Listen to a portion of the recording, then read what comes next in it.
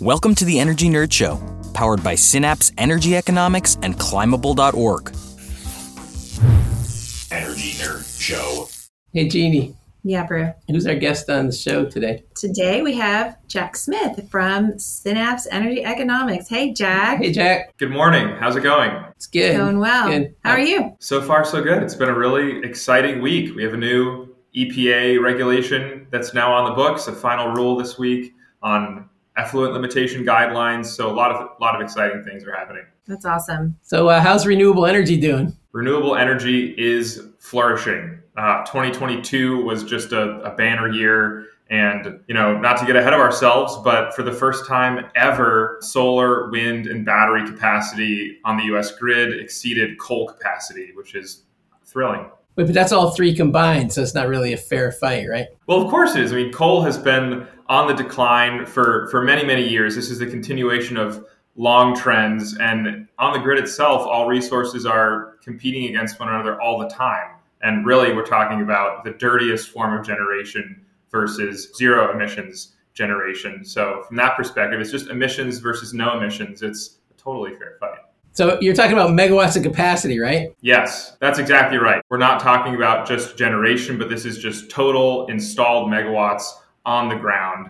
At the end of 2022, there were 225 gigawatts with a G of renewable capacity installed compared to coal's 216 gigawatts. So renewables are leaping ahead. That's great. Do you have ideas about the biggest drivers of that shifting share of capacity? First, there's sort of the driver that's been shifting the energy industry for a long time. It's just the retirement of old and uneconomic coal plants that no longer make money, that can no longer be kept in service, that are old, that are polluting, and that as new environmental rules come on the books, face higher compliance costs to keep our air and water clean. Second, there's just the low, what we call the marginal costs of other resources, including gas, but also wind and solar. So it's just a lot cheaper to produce power through gas, through wind, and through solar than it is to produce power through coal. And a lot of these resources are a lot more flexible. So coal is just a very difficult type of resource to keep on your grid at this point. That's good news. Definitely.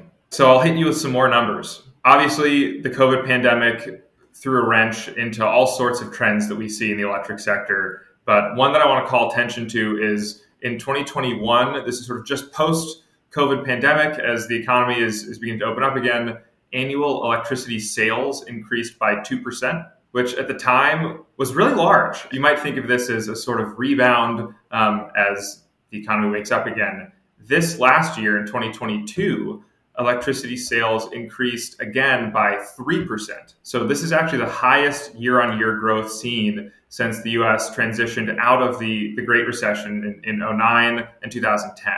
So the fact that post-COVID rebound electricity sales are still growing at this large rate, 3%, that's really significant.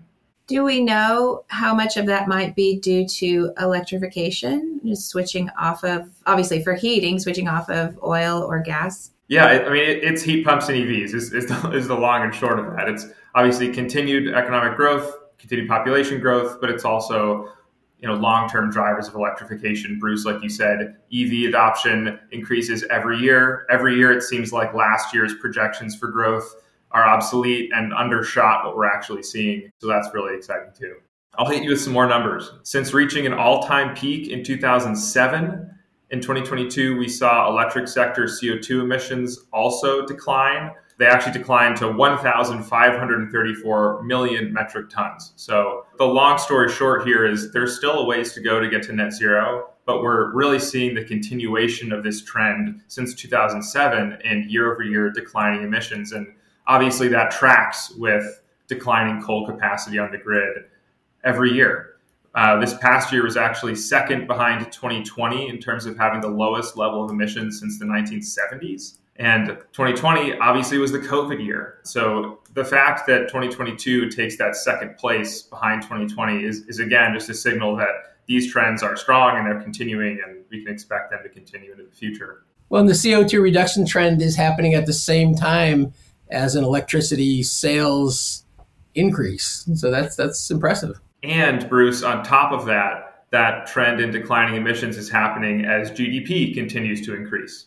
So we're seeing really long-term decoupling in the U.S. economy, decoupling economic growth from emissions. And this maybe is the most inspiring finding in our year in review, is that GDP continues to grow while CO2 emitted per dollar has actually declined by 60% since 1990, which is pretty amazing.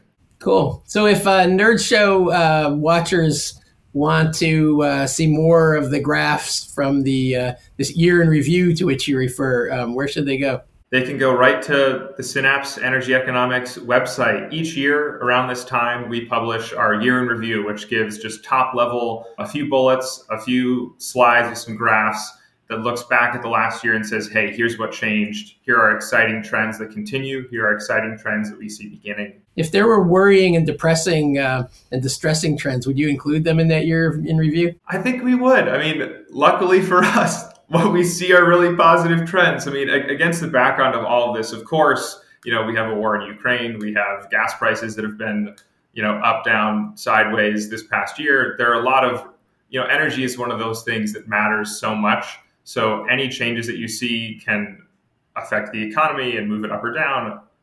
But long-term trend-wise, we're seeing decarbonization, we're seeing economic growth, we're seeing cleaner air, cleaner water, and that's all reason to be excited.